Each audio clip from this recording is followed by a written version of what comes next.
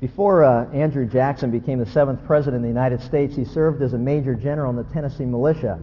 And during the War of 1812, his troops had reached an all-time low in morale, and as a result, they began arguing with each other, bickering and fighting. And he called them all together at one point, and he was so disgusted and frustrated with what was taking place in their midst that he finally got them all together, and he said, "Listen, let's remember that the enemy is over there."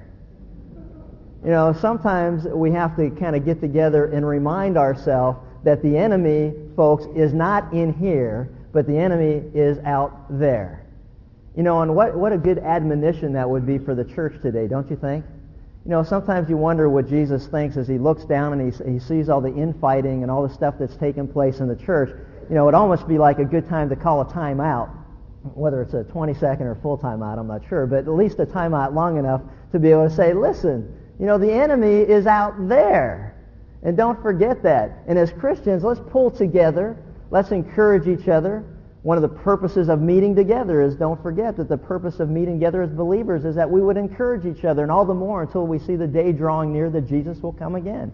So that encouragement of encouraging each other, to pray for each other, to support each other, to be united in spirit and purpose. You know, and I think that it's time that maybe we just remind ourselves that the enemy is not in here, but the enemy is over there. I like one of the most profound comments made regarding the early church came from the lips of a gentleman by the name of Aristides. He was sent by the Emperor Hadrian to spy out these strange people who were calling themselves Christians. And he came back after seeing them in action. He had a mixed report, but his immortal words to the emperor have gone down throughout history. And I want you to listen carefully to what his observation was as he went out to spy on these strange people. He said this, "Behold how they love one another." He goes, they love one another. He says they never fail to help widows. They save orphans from those who would hurt them. If they have something, they give freely to the man who has nothing. If they see a stranger, they take him home and are happy as though he were a real brother. They don't consider themselves brothers in the usual sense, but brothers instead through the Spirit in God. Behold how they love one another. Now, I've often thought, wouldn't it be fascinating if Aristides was sent on the same mission today? What would his observation be? Behold how they criticize one another. Behold how they judge one another. Behold how their attitudes are so critical and condemning of one another. I don't know if it'd come back with the same, behold how they love one another. And you have to wonder, as we consider all these things, you know, we've really become, this generation has become, and almost taken it to new heights as far as what it means to be brother bashing and sister smashing. And we need to recognize that, you know, the enemy is over there and the enemy is not in here, but I think Aristides would go back with a report that's a lot different than it was originally, of behold how they love one another. You know, the mark of the Christian should be one of a spirit of unity. It should be one of a spirit of genuine love for others. And the church very rarely demonstrates that today. And if you don't think that's true, I want to ask you to go into a Christian bookstore sometime and look at the titles of the books that are on the shelves. And I want you to tell me whether those titles echo what I'm talking about as far as a genuine spirit of love and unity for one another. Or is it one of polarization and one of critical spirit and one of judgmentalism, so to speak? And if that's not enough, all you've got to do is just stop here in a local church. And if you're listening to us on tape and you're involved in another church, just stop and make some observations for a second about the local church that you're involved with. Ask yourself questions about this local church, if this is the one that you call home. When you walk among those of us who are here, do you walk away with a genuine sense of love and unity and concern and encouragement for one another? Or do you pick up on how critical and negative and judgmental and condemning we have become? I've never been one to beat around the bush. And I don't think I'm going to start today. But I'll tell you, one of the things that always attracted me to the people that were in this group called Kindred Fellowship was that I always believed that when anyone would come, any stranger would come and happen to walk through these doors and meet the people that are here, that they walked away with a genuine sense that these people love each other, they're concerned about each other, they encourage one another, and you know what? I feel welcome here. I would hope that we never lose that. I would hope that that is always something that would set us apart from every other group and anybody else that is here on this campus. And I want to encourage you to remember that, you know what, that's the roots. But it's easy sometimes to lose our first love. As Jesus warned in the book of Revelation, the church at Laodicea, sometimes, we can lose our first love, not just for the Lord, but also for one another. And we need to recognize and understand how important that is. So to underscore the importance of this quality of unity, I want you to take your Bibles for a moment and turn to John chapter 13.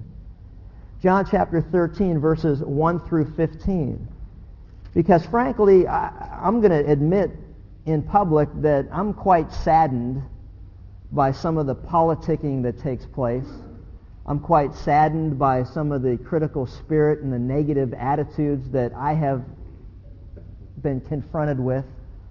And I would hope that maybe we can all learn something from this and take a good hard look at ourselves and ask ourselves the question, you know what? Am I a person who is critical of others? Am I a person who encourages unity, or do I encourage disharmony and disunity? Where do I fit in this whole equation?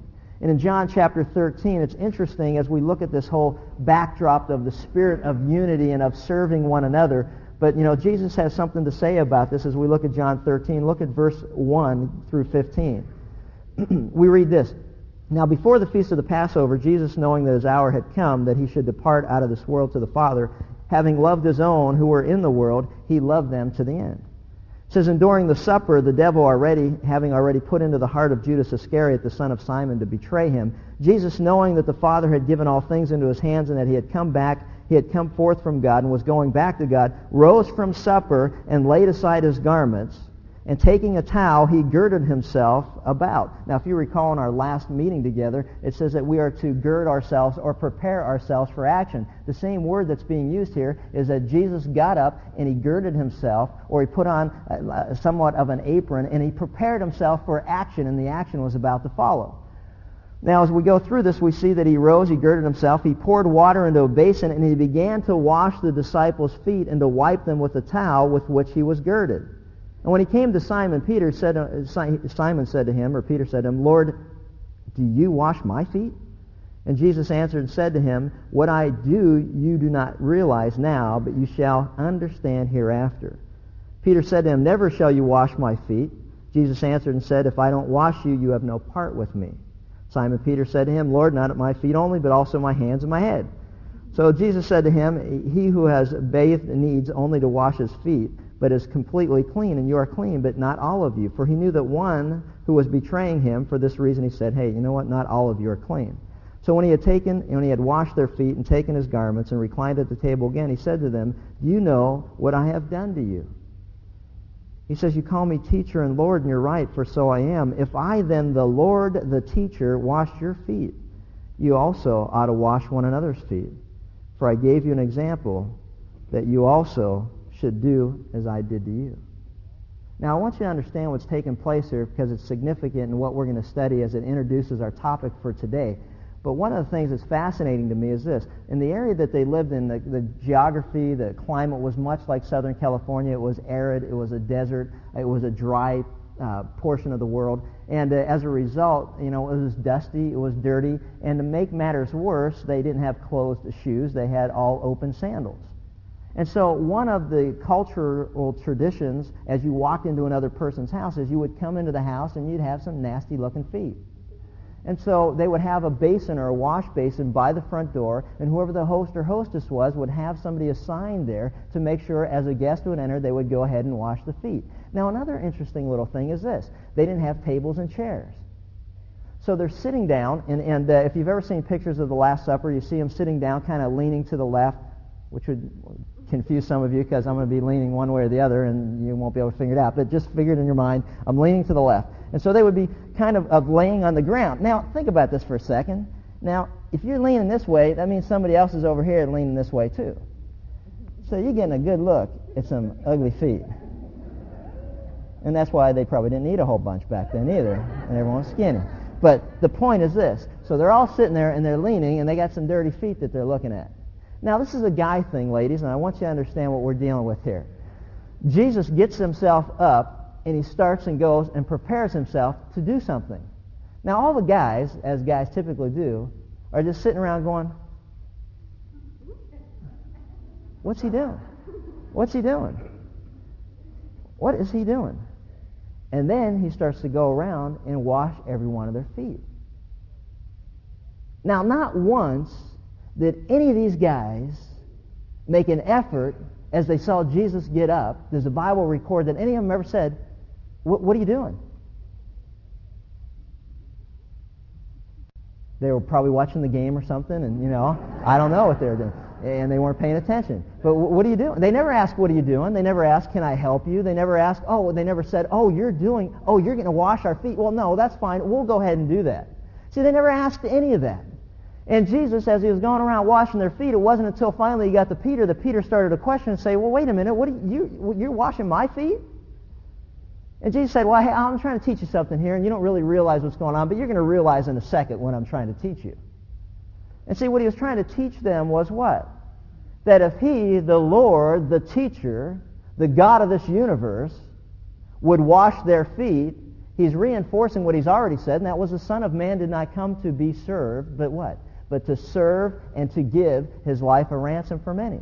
He's reinforcing the whole idea that even God himself came in the person of Jesus Christ to serve others.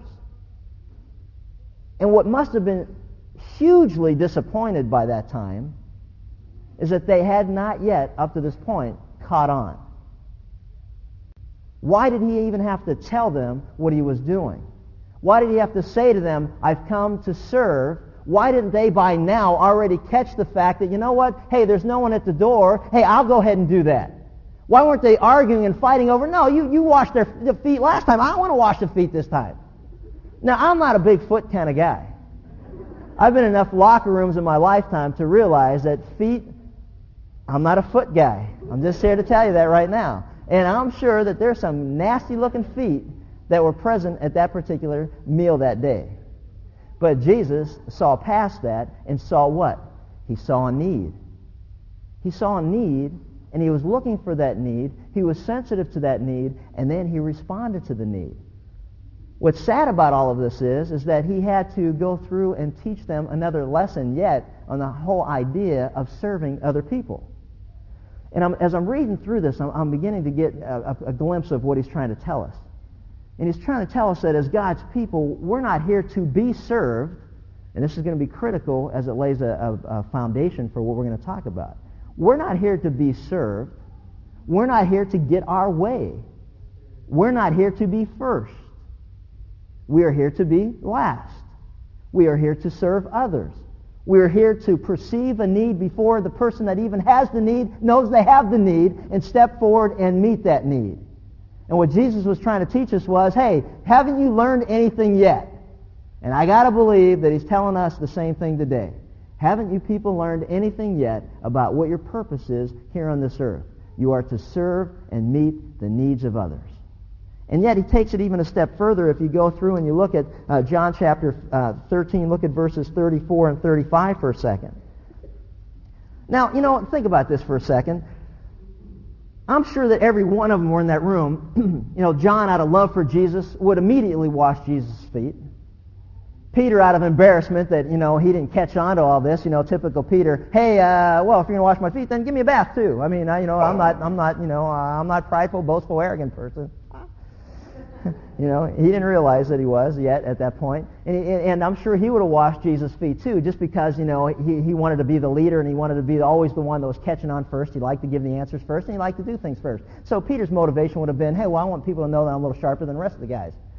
But you know what? See, I wouldn't even have a problem washing Jesus' feet because look at, after all, everything that he's done for us. Look at what he's done for me. I want to serve him. I want to do whatever he wants me to do, and if he wants me to wash his feet, I'll wash his feet. But the problem that I I'm not so sure. I want to wash your feet. No, don't be looking around now. Front row. Sandals on. I know I don't want to wash your feet. But you see that? Isn't that the problem, though? It was like, I'll wash the Lord's feet, but I'm not so sure I want to wash your feet. You see what the problem is? But see, and Jesus takes it a step further. Look at verses 34 and 35. He says, a new commandment that I give to you, that you love one another, even as I have loved you, that you also love one another. And by this love that you have for one another, that you'd even be willing to wash another person's feet, that's how much you love that person. And by this love that you have for one another, all men will know that you are my disciples if you have such love for one another. Isn't that true? Don't you think that's what Aristides saw when he went back to Hadrian and said, man, they love each other. I walked into a room and they were washing each other's dirty, crummy, dirty, nasty, gnarly, ugly, before death's the next day's feet. I mean, man, I don't know. It was mind-boggling to him. It was mind-boggling to him. He couldn't believe what Christians were doing for one another and the love that they had for one another. He said, behold how they love one another. They're weird, they're strange. I don't know what's going on here, but I know this. They love one another. And the stamp of authenticity for a true or genuine believer is his love for other believers. And so this was blowing him away. And it should be doing the same thing to the world that we live in still to this day. They should be able to walk in and say, man, there's a different spirit here. There's a love here. There's not condemnation. There's not judgmentalism. There's not criticism. There's not backbiting. There's not infighting. There's not all the stuff that's going on out in the world and the business and everywhere else. I go into this Christian church, and man, these people love each other. It's almost to the point where, it's nauseating. Because I've never been around anything like that. And, is it even real? I got to check it out. I want to know. And so as we look at all this, we begin to realize that, you know what, there's got to be a love for the brother that is not even something that we think about. You remember when Jesus was saying, hey, you know what, when you saw me, when I was naked, and when I was hungry, and when I was in need of food and shelter and clothing, and when I was in prison, you did that. When I was hungry, you fed me. When I was thirsty, you gave me something to drink. When I was naked, you clothed me. And when I was in prison, you came and visited me. And do you remember what the answer was? When? When did we see you hungry and thirsty and naked and in prison? When? I don't remember. He said, as you've done it to the least of my brethren, you've done it unto me. You didn't even know that what you were doing was a sacrifice in love to me that was a sweet aroma before the throne of God. When? They were so oblivious to it. It became so much a part of their lifestyle that serving other people wasn't a matter of, I'm keeping track. I did this for you. I washed the feet last time. It's been 6 months since you washed feet. Get up here. That's the way we are. We keep track of stuff. I did it last time, you do it this time. And God says, hey, you know what? The believer that understands what service is all about doesn't even know when he's serving or she's serving. It just becomes part of your lifestyle. And so as we look at all this, we need to recognize that what God wants in our life and in our midst as a church, and Jesus said it best in John 17, look with me a minute to see this prayer that he prayed for us, for you and for me, before he departed from this earth. He says in John 17, verses 21 through 23, he says, you know what? I want these people to be united in purpose and in mind. He says, I don't ask in behalf of these alone, but for those also who believe in me through their word. He said, Father, I'm not just praying for this group of men right now, but I'm praying for every person throughout human history from this day forward who will come to know me because of the words that they have preached and that were preached and that were preached and that were preached and that were preached until finally here we are collectively as a group who have heard the gospel of Jesus Christ and have responded to it. He's saying, I want to pray for them. He's praying for us. He's saying, I want them, that they may all be one, even as thou, Father, art in me, and I in thee, that they also may be in us, that the world may believe that thou dost send me. And the glory which thou hast given me, I have given to them, that they may be one, just as we are one. I in them and thou in me, that they may be perfected in unity, that the world may know that thou didst send me and didst love them even as thou hast loved me. He's saying, hey, I want the world to know that they are united in love and in purpose, because it's a reflection of the unity that Jesus Christ had with the Father. And the word unity means this, that they would be perfected into a team. I have had the pleasure and the opportunity to speak to many teams. And one of the things that I have used throughout times when I've had a chance to spend is the acronym for team, which is TEAM. And TEAM, to me, always stood for this: together, everyone accomplishes more. Together, everyone accomplishes more. Team. That's what a team is all about. See, God's people, we're to be a team. We're many members, but we're to be a team. We're to be united in purpose. And if we're united in purpose and we love one another, and the world will know that we are Christians by our love for each other, one of the things that I am convinced of is this, that together everyone accomplishes more. The reason that the church doesn't make much of an impact in its culture is because we're not together. We're fragmented and we're separated. We're not together. And that's the unity that God desires for us. And we need to recognize and we need to understand it. You know, what's amazing to me is that I have struggled sometimes and wondered, and you almost scratch your heads and think, you wonder sometimes how people even stay in ministry in different places where it is so fragmented and there's so much disunity and disharmony and there's so much aggravation and critical spirit and backbiting and infighting that you wonder sometimes why people even put up with it.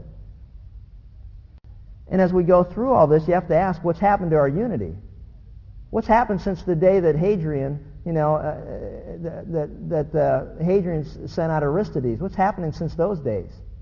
Those days of, behold, how they love one another. You know, what's amazing to me is that, denominations now number into the hundreds.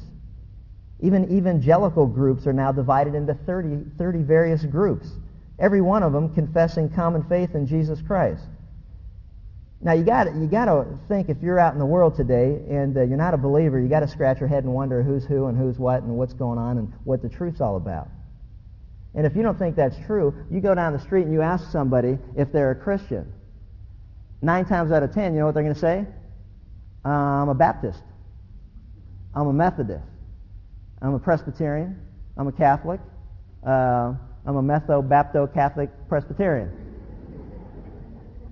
But they identify themselves with a group. They don't say that, yes, I'm a Christian. Yes, I am, what church they go to, what group they belong to. It's no longer just, well, yes, I'm a Christian. And it's really funny sometimes because all the stuff that can divide us. I love the story that was told about these two groups that were discussing and debating predestination and free will.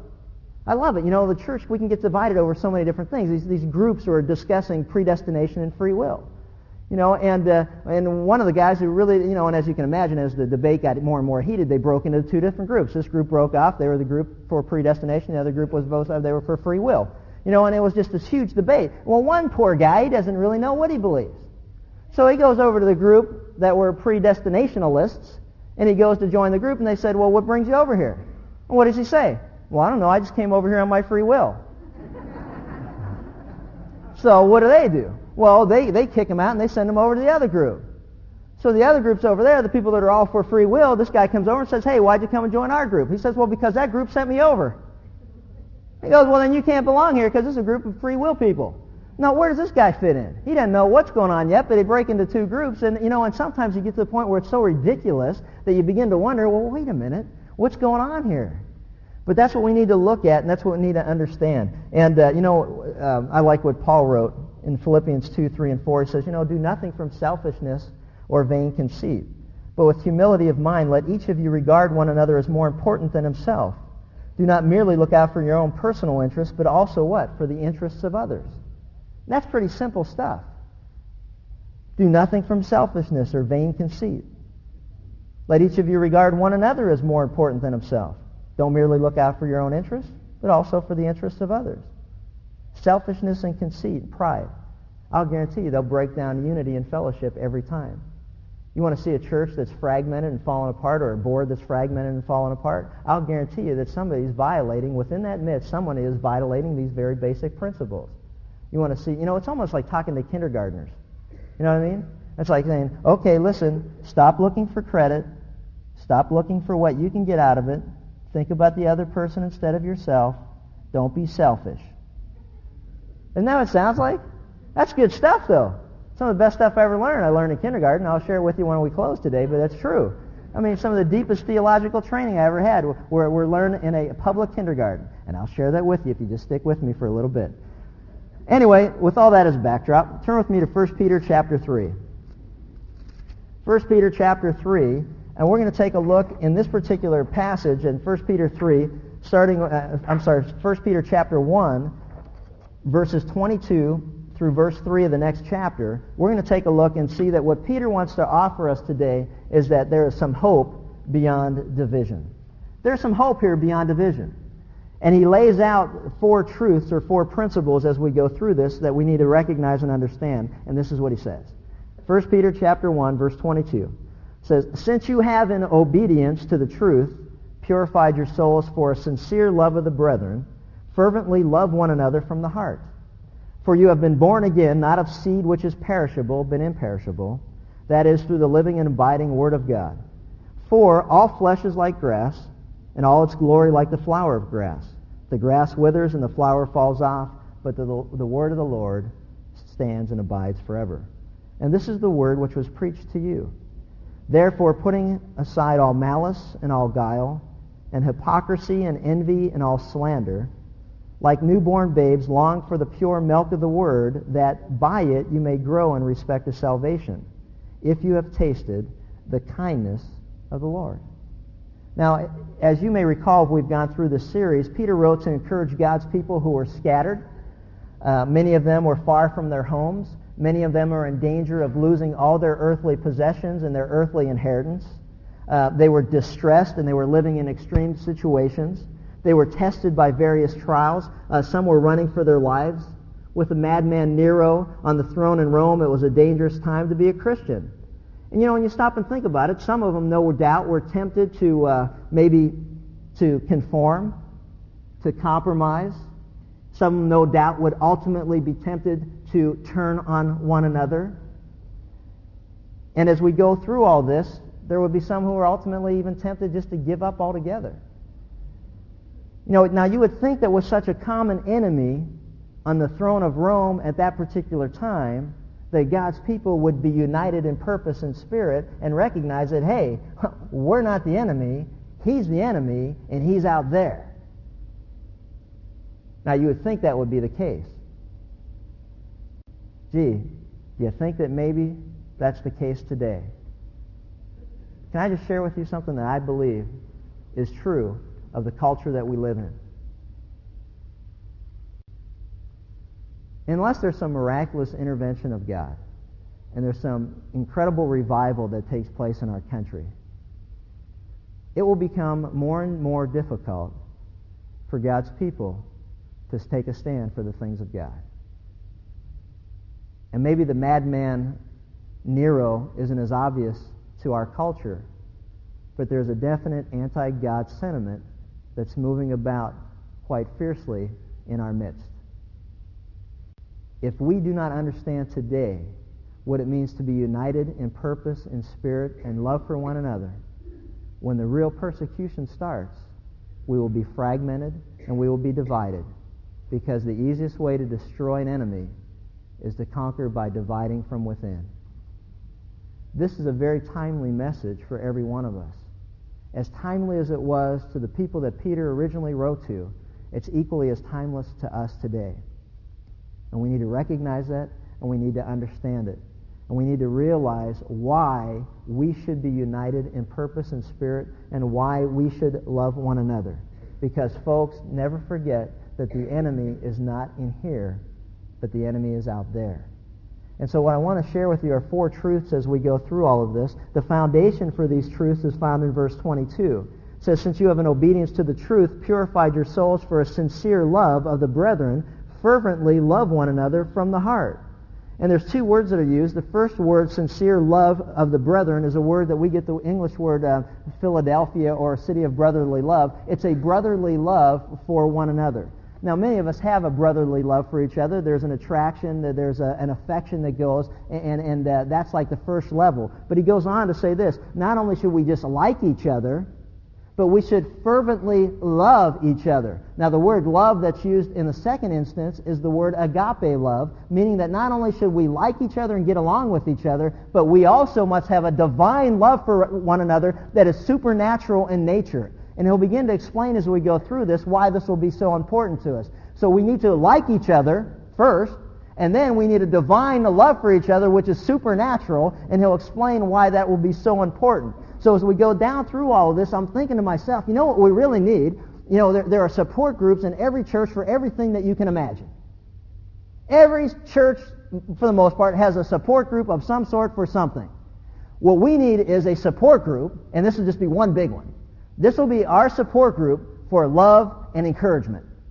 You follow? I mean, we've got, alcoholic support groups and drug addiction support groups and divorce recovery groups, and, we've got support groups all over the place. And in fact, we've got, small group Bible studies or shepherd groups or whatever, and that accountability is there and that support is there. But what we really need in these groups is love and encouragement and support for one another. Not being critical and bitter and angry and resentful, but people that could come together and feel like when they left, hey, you know what? I was lifted up. I was encouraged. I was supported. And now I can go out and fight the real enemy that I got to deal with every day at my job, or every day in my community, or every day on the athletic field, or every day in my school. I can go out and you know what? I'm ready. I'm excited. And so Peter's going to give us a pep talk. It's kind of like a pre-game pep talk. Hey, this is what we need to do. This is what we need to understand. This is what we need to recognize. You know what? What is it that draws Christians together? What is it that should build us up and encourage each other? Here's the first thing. That's this. We've experienced the same birth.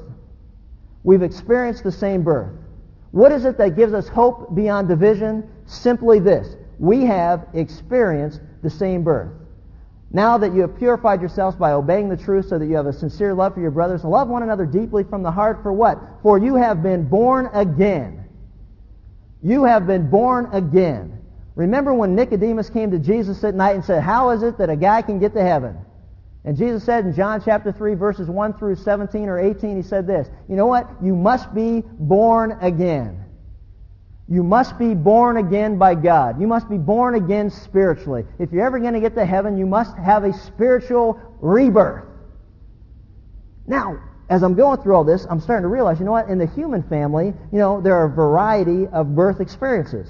Now, we may be of a certain race or races. We may have ethnic or religious backgrounds. We may come from wealth or poverty, or from the so-called educated or professional to the illiterate and the working class. And just as the disciples came from all different backgrounds, Paul had gone to rabbinical schools, and Peter was a fisherman, and Matthew was a tax collector, and they all came from different backgrounds, and they were all called, and they were all chosen. And one of the things that Peter likes to use on a regular basis is that we were chosen by God. We were called by God. It wasn't hard for Peter to understand the calling of God.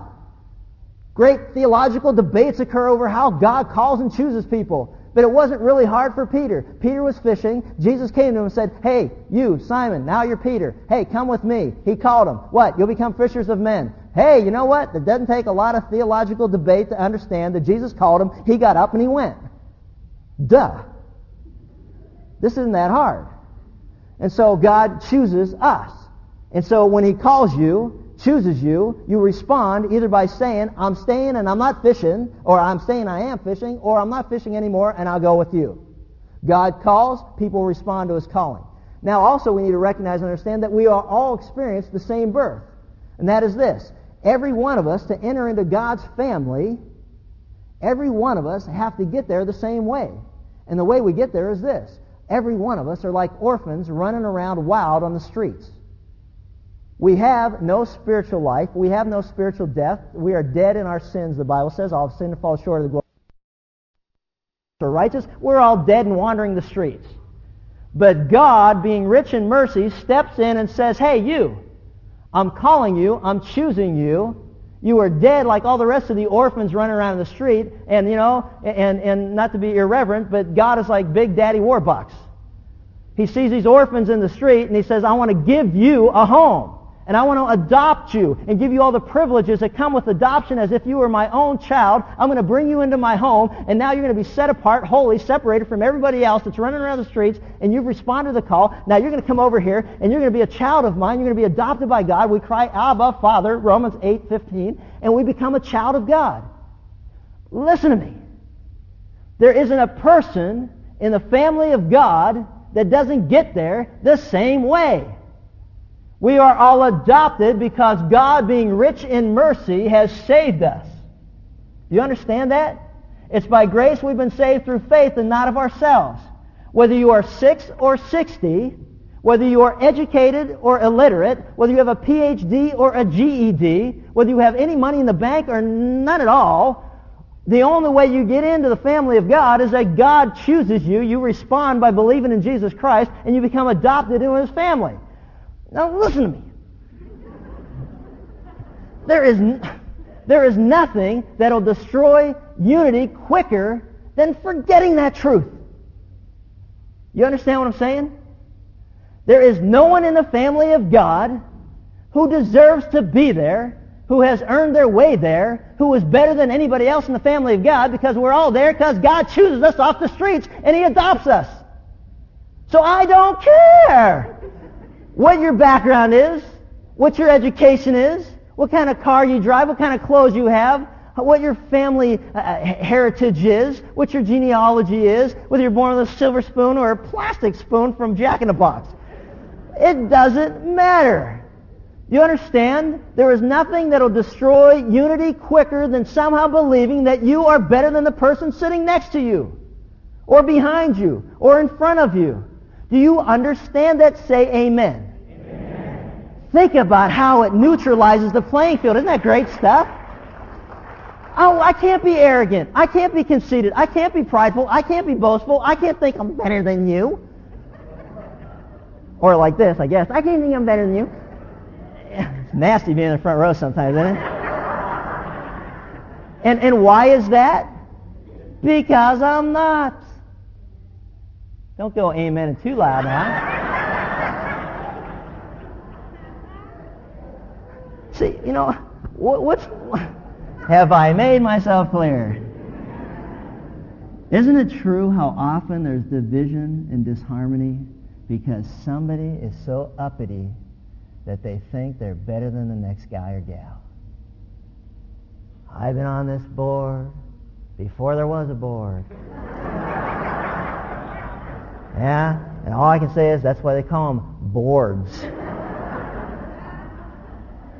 See, sometimes we get like that. I've been a Christian longer than you've been on the face of the earth. Yeah, and? What is the point? Because if I'm reading my Bible right, you became a Christian the same way I became a Christian. You believed in Jesus Christ. It's by faith in Him and the grace of God that He, being rich in mercy, has called you out of the streets of being an orphan and have given you a home. So I'm trying to understand again why you think you're better than me. I don't get it. Nothing will divide the church quicker than thinking we're better than somebody else. Folks, God has called us out of our poverty and has put us into His home so that we can serve Him and that we can have a love for our brothers and sisters in Christ because we know that they came into the family the same way. Man, once we grasp that, it gets easier from there. Now, the second truth is this. We take our instruction from the same source. That you've been born again, not of perishable seed, but of imperishable, through the living and enduring Word of God. Do you follow that? We take our instruction from the same source. And you know what that is? It's the Word of God. In simple terms, we all are to play by the same rules. Every one of us are to play by the same rules. Here they are. Read them and understand them because we're all accountable to them equally. We need to recognize and understand that, right here in this book is that every rule that we need. You know what? Here's the problem with man's efforts for unity. This is what he says. You know what? Look, all men are like grass. Their glory is like flowers of the field. The grass withers, flowers fall, but the word of the Lord stands forever. You hear what he's saying?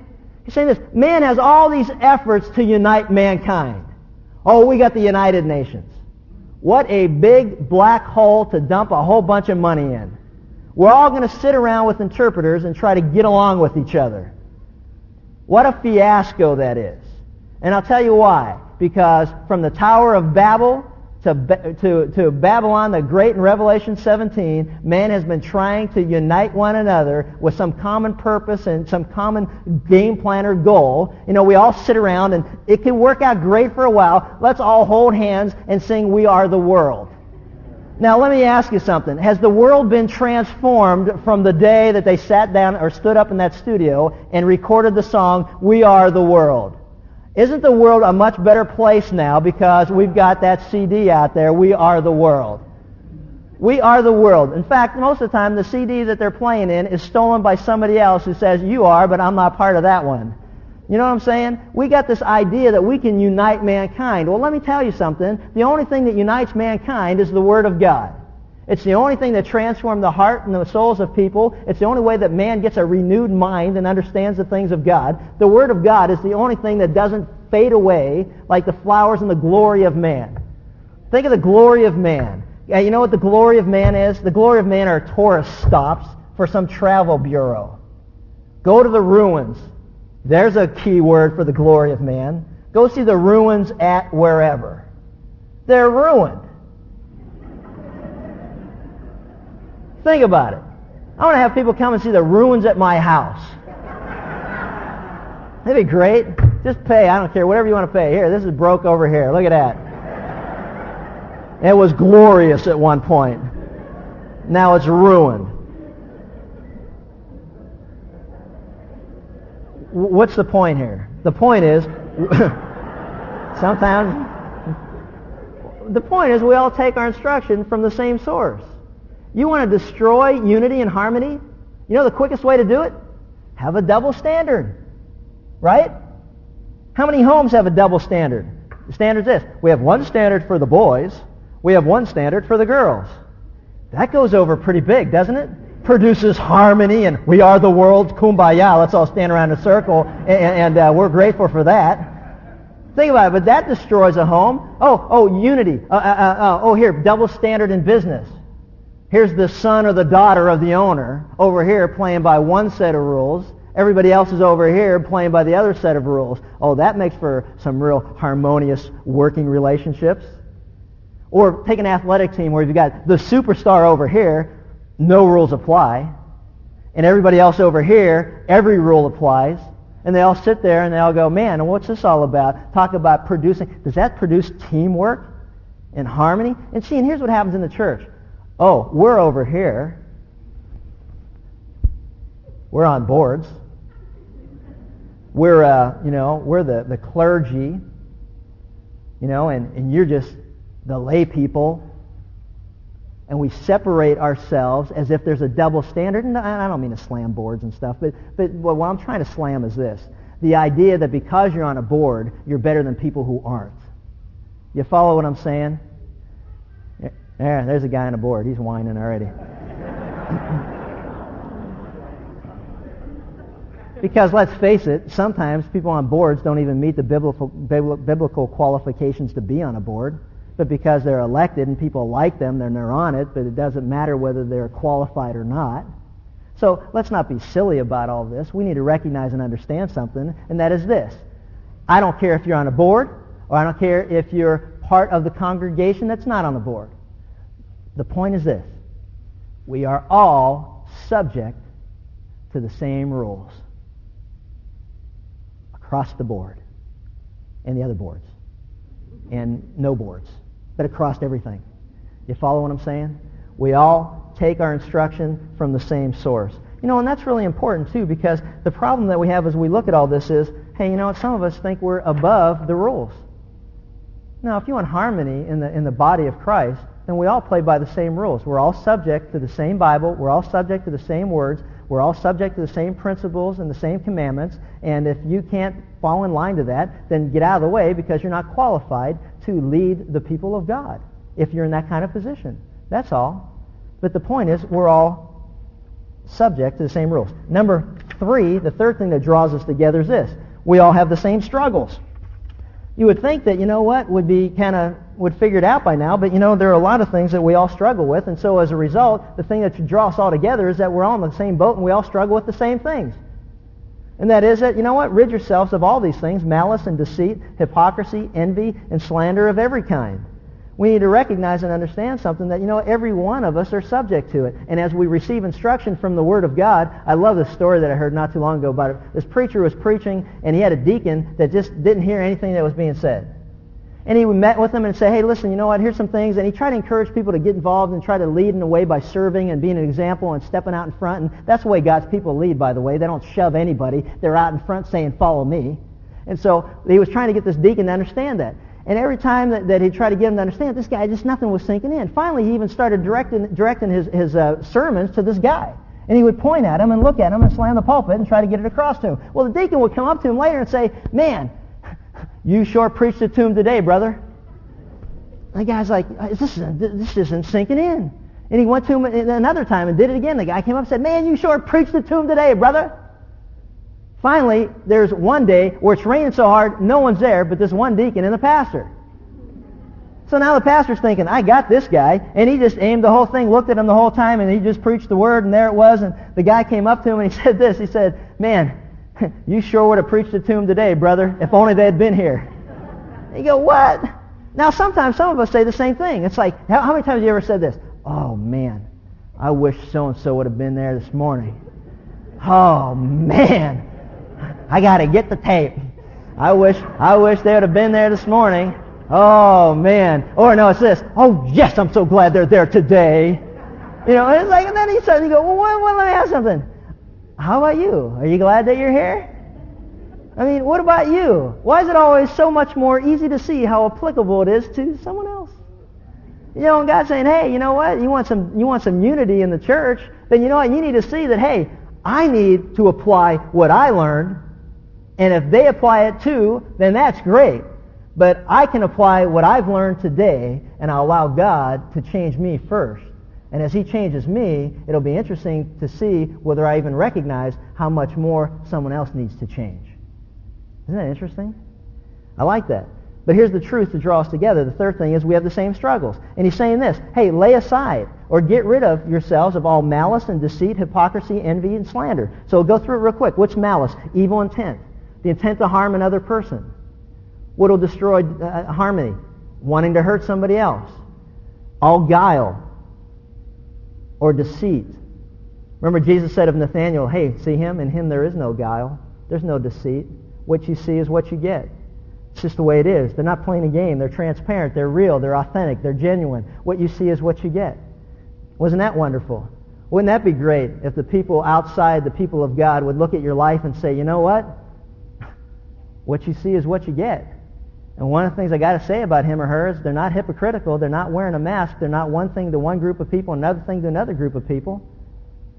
Hey, you want to have some harmony among the people of God? Let me just tell you something. Be who you are, as long as it's right before God, in this comfortable setting, and when you leave and you go to your office tomorrow, or when you go out to the construction site, or when you go down to the baseball field, or when you go to the classroom, when you go to your home or your community, or whatever it is, be who you are and stop being two-faced and hypocritical. Nothing will destroy harmony quicker than having two-faced people among the group. Lay it aside. Envy. You know what envy is? It's this. I'm so happy for you. What an idiot. I cannot believe that guy got promoted. I mean, he's a moron. I can't believe that, oh, nice house. I like your house. how did that person get a nicer house than us? I can't even believe it. Oh, nice car. Did you get a new car? In a new car, they're probably violating some biblical principle somewhere along the line that they went out and got a new car. See, that's that envy part. It's kind of like saying one thing externally. Well, I'm so happy for you, brother. Oh, God bless you. I'm so glad that God has blessed you. God bless that. God, why you bless that person? What a moron. See, lay that aside, because that kind of thinking will destroy unity quickly. And the last thing is the worst thing of all, and that's slander. Slander is this. I'm thinking about what a moron you are, but now I'm going to go tell people that you're a moron. You know what I mean? So I take it to the next step. Malicious intent to harm another person's reputation, and they're never around to defend themselves. So I'm just going to go tear them apart. You know what? Can I just tell you people something? Lay those things aside. Why? Because we focus on this, the final thing that will draw us together. We focus on the same objective. And you know what that objective is? To grow up in Christ. My goal is to grow up and become a mature man of God. I'm born into the family of God, whether I'm 6 or 60, as a child of God. But you know what? My goal is to grow up and become a man of God. Some of us are still in our infancy, and the reason that we're in our infancy is because we have not longed for the pure milk of the Word. See, like newborn babies crave pure spiritual milk so that by it you may grow up in your salvation. Folks, about a month ago, I got a call from a guy who wanted to know, and as it turned out, it ended up working out this way, but he wanted to know if I would take over and be the chaplain for the Angels. And so he was here last week from Chicago, and we met and we went through some things. But one of the things that was really impressive to me about this organization of Baseball Chapel was that the guy who heads it up, he said this. He goes, I want to make sure that when you walk into a locker room or into a dressing room and that you ever address anyone, that you got your Bible in your hand and that you open it up so that they know that this is our authority right here. Thank God for this guy. Because I've had people who are in leaders of churches say to me, when you go into the Rams locker room, you don't take your Bible, do you? And, knowing the quick-witted guy that I am, and what else would I go in there prepared to share? You follow what I'm saying? I'm not that bright. I'm not that sharp. I don't have some great philosophy of life. The most wonderful thing is, the only thing that I know to share with anybody is what God has to say. So when I walk in and I said, wait a minute, what do you mean I don't go in with my Bible? Well, they're not going to want to see a Bible. Who cares if they want to see? That's what they're going to get. Now think about this for a moment. These are the same people that are heading up churches that all of a sudden this movement's going on to, hey, you know what? We won't use the Bible. We're going to fool them. We're going to trick them. Hey, let me tell you something. If you come here and you want to come here regularly and you don't have a Bible yet, go out and get one. Now, I use overheads and I put them on there to be nice to people that maybe are coming into an environment where they don't have a Bible and they're not sure what's going on. But let me tell you something. If you don't have a Bible, go out and get one, because we're always going to use it. Because when you open it up, that's the only authority that we have. And the reason that some of us are so maybe lacking unity and disharmony is because we haven't grown up yet. And the reason we haven't grown up yet is because we're not spending any time reading the Word of God. Because it's the Word of God that's living and active and sharper than any two-edged sword, able to judge the thoughts and the intentions of the heart. And when I walked out of the Angels Chapel last Saturday, man, their eyeballs were like deer in headlights, and they don't know what hit them. Which is awesome. And what was cool about it, and what's great about it is that it wasn't me, but the Spirit of God can really hit people where they need it the most, because God knows their heart. How many times you walk out of here going, did my wife or my husband tell you what's going on? Because what you just said just went, just got me. I don't have a clue what's going on. I don't even know sometimes what's going on in my own house. Ask my wife. It's like, hey, but when you open this up and you share this, I'll tell you what, the Word of God changes lives. This is the only thing that we have to stand upon. The solid foundation is the Word of God.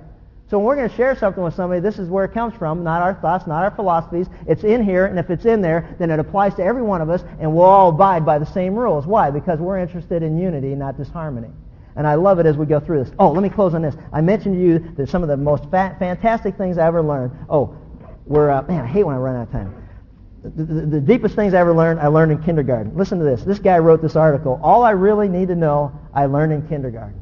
He said this: share everything, play fair, don't hit people, put things back where you found them, clean up your own mess, don't take things that aren't yours, say you're sorry when you hurt somebody, and I like this one. And when you go outside, it's best to hold hands and stick together. That's good stuff. Think about it, Christian friend. When we go outside and remember the enemy is out there, can we walk out together holding hands and be united in purpose and in spirit? It doesn't get any better than that. Because when we do that, I'll guarantee you those immortal words that have gone out through human history will continue for centuries to come. And that is this: we don't understand them, but we know this: they sure love each other. Behold how they love each other. Wow, that's good stuff, isn't it? Let's pray.